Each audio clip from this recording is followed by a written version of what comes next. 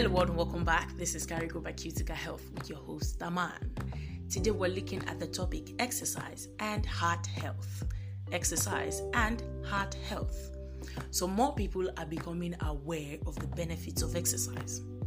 Exercise has been termed a miracle cure, and rightfully so, as it decreases the risk of serious illnesses like stroke, diabetes, heart diseases, and even cancer. It is recommended for everyone, even children. Now, the need for exercise has become a sermon being preached to all as more people are now adopting a sedentary lifestyle. Technology has made it possible for people to be anywhere without much physical activity. You simply jump off your couch, get into a vehicle, and boom, you've arrived at your destination. Hours are also spent on our beds or couches, watching entertainment on our portable devices or TVs.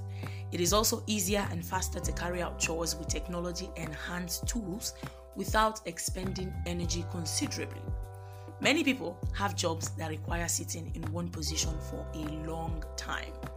Moving around less and engaging in less physical activity means less energy and calories are burnt off. This lifestyle is in turn dangerous to our health and physical well-being. And so the question then, how does exercising help your heart? Number one, it improves blood flow. Regular exercise boosts blood circulation around the body, and this ensures that adequate oxygen and nutrients flow into tissues and organs. Optimal blood flow also reduces the risk of damage to blood vessels and blockage of blood flow, which is caused by fats and blood clots. Number two, it helps to burn unhealthy fat. Bad cholesterol, also known as LDL, damages the arteries of the heart and other parts of the body, causing stroke and heart attack. Regular exercise reduces the amount of this and other unhealthy fats in your blood. Number three, it reduces the risk of stroke. Damaged blood vessel wall by unhealthy fat is prone to forming blood clots, which could block blood flow to the brain. When oxygenated blood does not get to the brain, a person suffers from stroke. Exercising helps to keep your heart healthy and reduce this risk. And number four, it helps to maintain a healthy weight. So people who are overweight or obese are at a high risk of developing heart disease and diabetes. Now, diabetes can also affect your heart over time, as high blood sugar can damage the wall of your blood vessels. So engaging in exercise along with modification of other lifestyle habits has successfully helped many to achieve and maintain a healthy weight.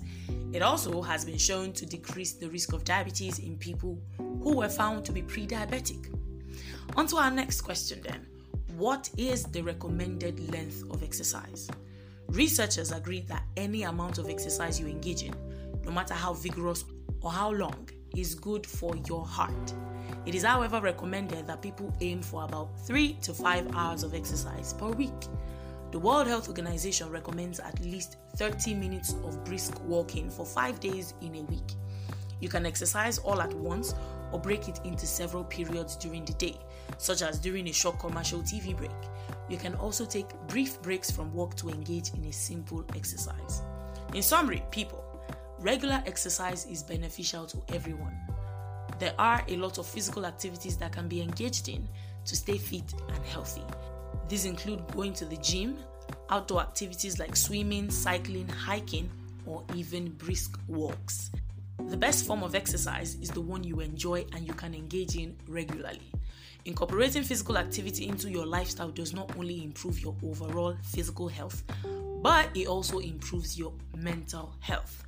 So if you have an underlying medical condition or disability, speak to your doctor to guide you on the best and safest exercise for you. Remember, the goal is to improve your health. Thank you so much for joining me today. That is all I have for you.